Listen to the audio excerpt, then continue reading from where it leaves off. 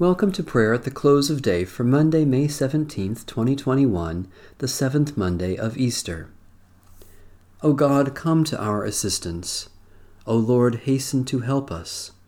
The Lord grant us a restful night and peace at the last. Amen. Almighty God, maker of all things, have mercy on us. Jesus Christ, Redeemer of the world, have mercy on us. Holy Spirit, giver of life, have mercy on us. Almighty God, in raising Jesus from the grave, you shattered the power of sin and death. We confess that we remain captive to doubt and fear, bound by the ways that lead to death. We overlook the poor and the hungry and pass by those who mourn. We are deaf to the cries of the oppressed and indifferent to calls for peace. We despise the weak and abuse the earth you made. Forgive us, God of mercy. Help us to trust your power to change our lives and make us new, that we may know the joy of life abundant given in Jesus Christ, the risen Lord. A reading from Psalm 134. Behold now, bless the Lord, all you servants of the Lord, you that stand by night in the house of the Lord. Lift up your hands in the holy place and bless the Lord. The Lord who made heaven and earth bless you out of Zion. Lord God, where 2 or 3 gather in your name, you promise to be with them. Look upon your family gathered in your name and graciously pour out your blessing upon us, for the sake of Jesus Christ, our Savior and Lord. If you have been raised with Christ, seek the things that are above, where Christ is, seated at the right hand of God. Set your mind on things that are above, not on things that are on earth, for you have died, and your life is hidden with Christ in God.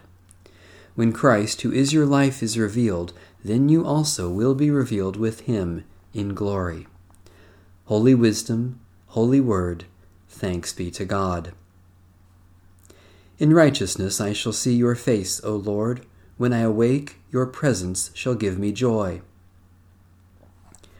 O God, who appointed the day for labor and the night for rest, grant that we may rest in peace and quietness during the coming night, so that tomorrow we may go forth to our appointed labors. Take us into your holy keeping, that no evil may befall us, nor any ill come near our home. When at last our days are ended and our work is finished, grant that we may depart in your peace, in the sure hope of that glorious kingdom, where there is day without night, light without darkness, and life without shadow of death, forever.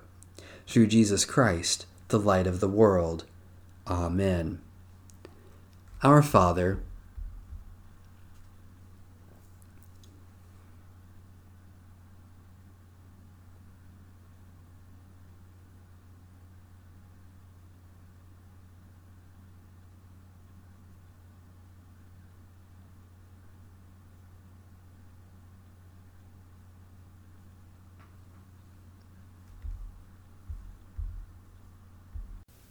guide us waking, O Lord, and guard us sleeping, that awake we may watch with Christ, and asleep rest in his peace.